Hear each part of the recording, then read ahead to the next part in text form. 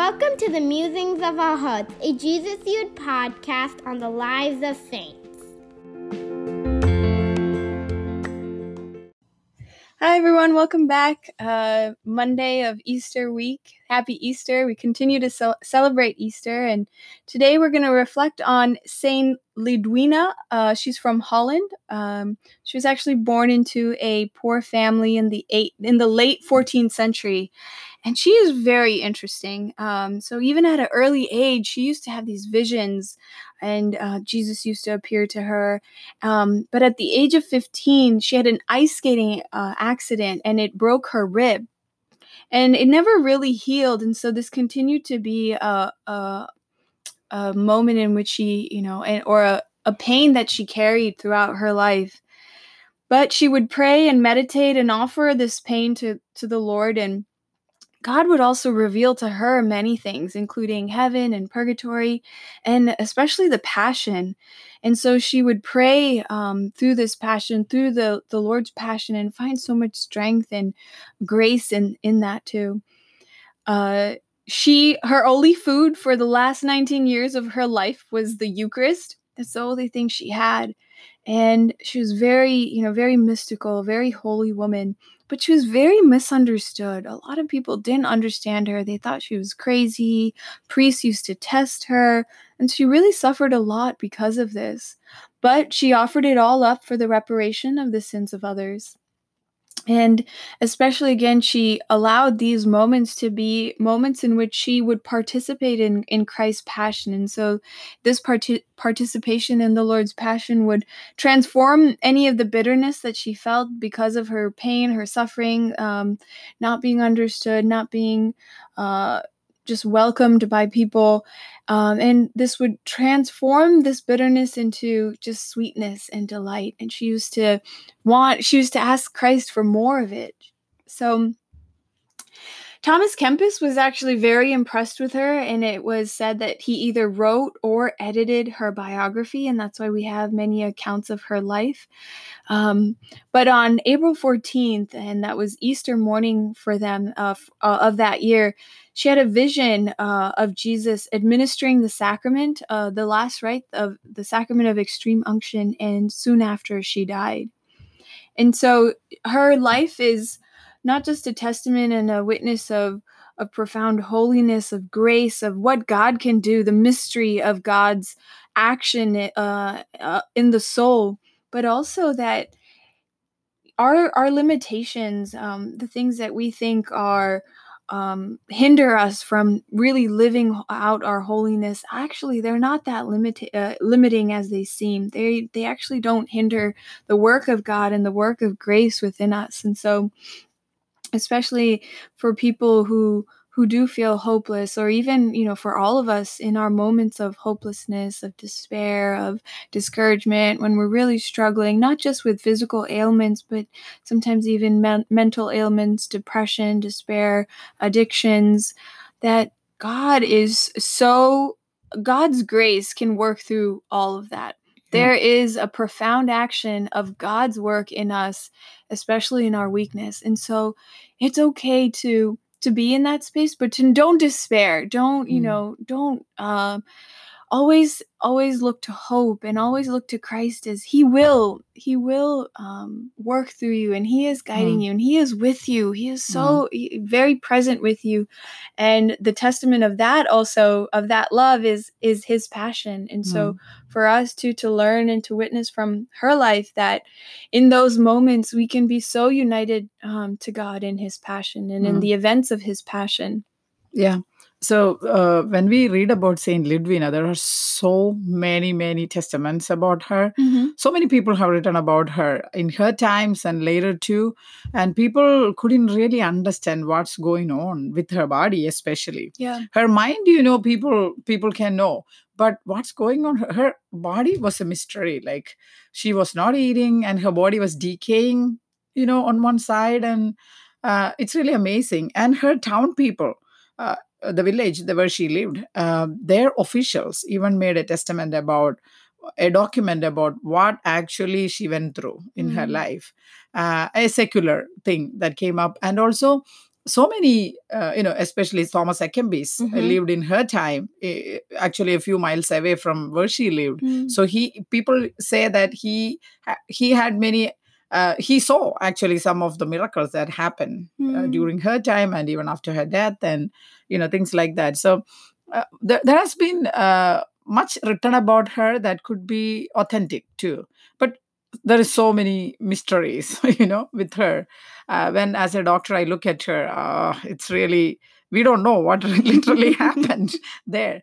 So even though she is known as a patron of multiple sclerosis, like some of the things fall in line, but some no do not. So we don't know. There is so much mystery, but God always works in a very mysterious way, like Saint Augustine's quote today. Yeah. Let us understand that God is a physician and that suffering is a medicine for salvation, not a punishment for damnation.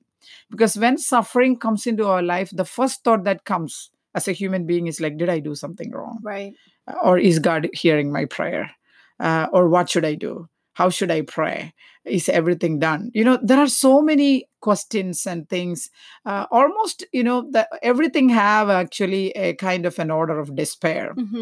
So here, Saint Ludwina gives us so much hope because she could not move at all. Yeah. And for the last few years, she was totally blind.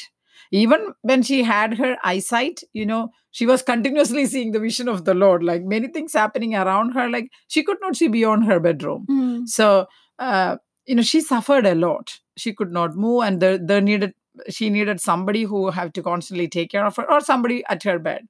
And she was not eating also. She cannot retain food. And people terribly misunderstood her. Even priests and spiritual people thought that, this is actually a diabolic activity going on over there. People used to say that worms used to come out of her body, so many things like that. So, and one day it is said, like, one priest who really wanted to test her. These are legends, okay, which some people have written down. Some people cannot believe that these things happened in her life, but these are legends that are testified by people. So one priest came and she wanted to test her. He bought an unconsecrated host and gave it to her. She immediately could figure out that it is not consecrated, that is not Jesus. She told him, like, this is not Jesus. And people were surprised. And that priest, broke into tears when he saw that. And there are many stories like that, many stories. She had such a close relationship with Mother of God. And this story that is attributed to her, actually, I have heard attributed to Saint Gemma Galgani also. Maybe similar things can happen. So the story goes like this. She was actually praying for the conversion of a particular man in the city, a very notorious sinner, and she would plead with Jesus for his conversion. But Jesus used to say, like, no, it's so difficult in his life, So he said, why, Jesus, nothing is difficult for you. Why can't you give him conversion? Jesus said, no, it's very difficult. So she said, okay. Even after continuous pleading, Jesus won't budge. So she said, okay, if you are not going to answer my prayers, okay, I have another advocate. I'm going to call her. I'm going to call your mom. So she calls Mary, and immediately Jesus goes when Mary comes. And then she prays with Mary, pray to Mary. And then after that, within a few minutes, there is a knock at the door. That man has come to the saint, asking for help to find a priest for confession. And that immediate was the Mother of God's intervention. So she is such an advocate to her. I could really believe that because Mother Mary's intercession is so very, very powerful. So there are so many stories like this attributed to her. But all these stories most of these stories are either healing of body or of soul, and such remarkable healing of sinners, their soul, healing of the soul. So so that's why it's so important, like what she went through. She offered all her suffering for the conversion of sinners. Conversion of sinners. So that is very important. That's why we chose also that intention for today, like conversion of those people who have not yet known the Lord. Because sometimes we may think that these little sufferings are doing nothing. We still don't know. God doesn't need any more suffering because he did it all in his body. And whatever we are doing now is actually what he suffered in his body. Like Paul says, we are making up for Mhm. what is lacking. There is nothing lacking, but since we are his body, we are actually, whatever we suffer is actually his body is suffering. So that's the way Saint Paul explains it. So, so that's why all the suffering, all the despair, all the hopelessness, all our pain becomes very important. Because Mhm. Saint Teresa of Lisieux used to say, even if I'm picking up a bit of paper from the floor, I will offer it up for the salvation of soul. Yeah. So, when we get these remarkable examples from these saints, we get that much encouragement to do that. We may not be able to do much stuck in the home, stuck at our home, but that is when the Lord is calling us to offer every little desperation, big or small, to offer for the salvation of souls. That is very, very important. Yeah, I think the saints, especially the more we've been recounting their lives and speaking about them and reflecting about them, the more and more I'm also coming into a greater understanding that I need to love my weaknesses. That my weaknesses, it's through my weaknesses that I'm even more united to Christ. And I've heard this over and over again. I've heard this in the sense, St. Paul says it. He says, I don't boast of my accomplishments. I boast of my weakness. He says it, of course, even in retreats or even in my own experiences of Christ. I have had the most profound experiences of Christ in the moments of my utter shame and weakness.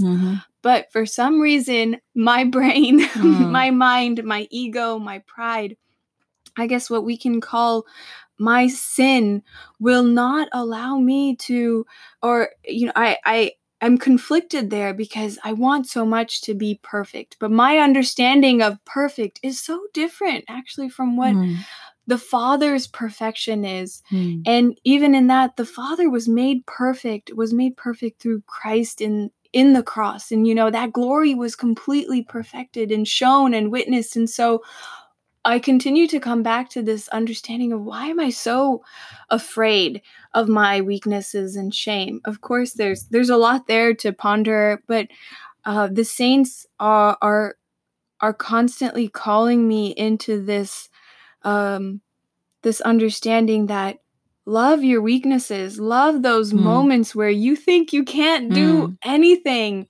Stay there. Don't be afraid, especially there. Don't be afraid. And invite God there.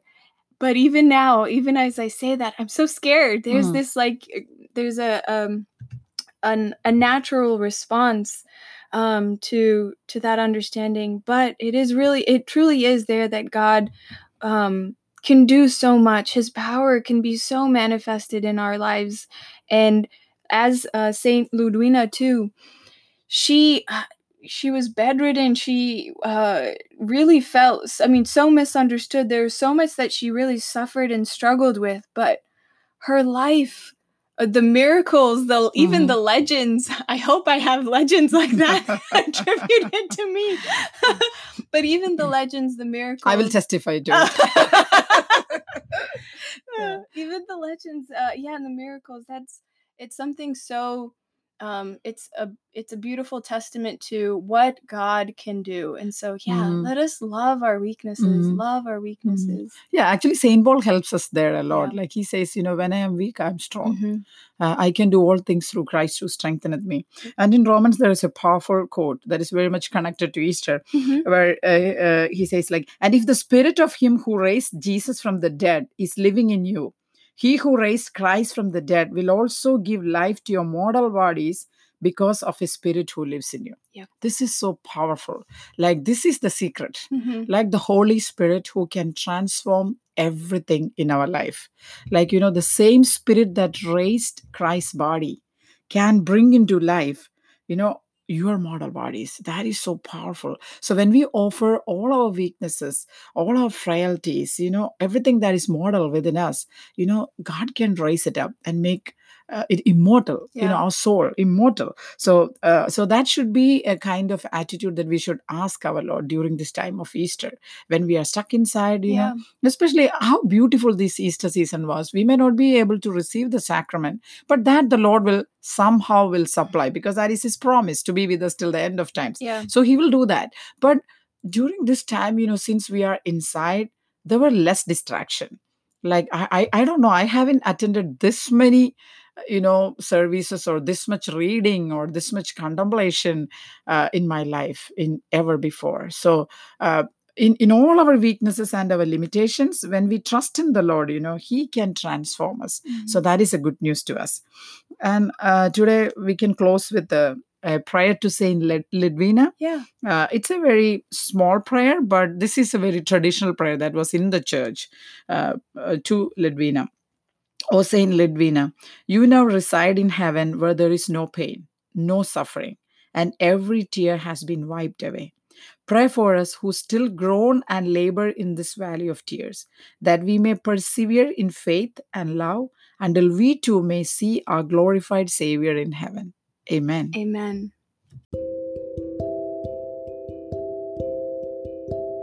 Thank you for listening.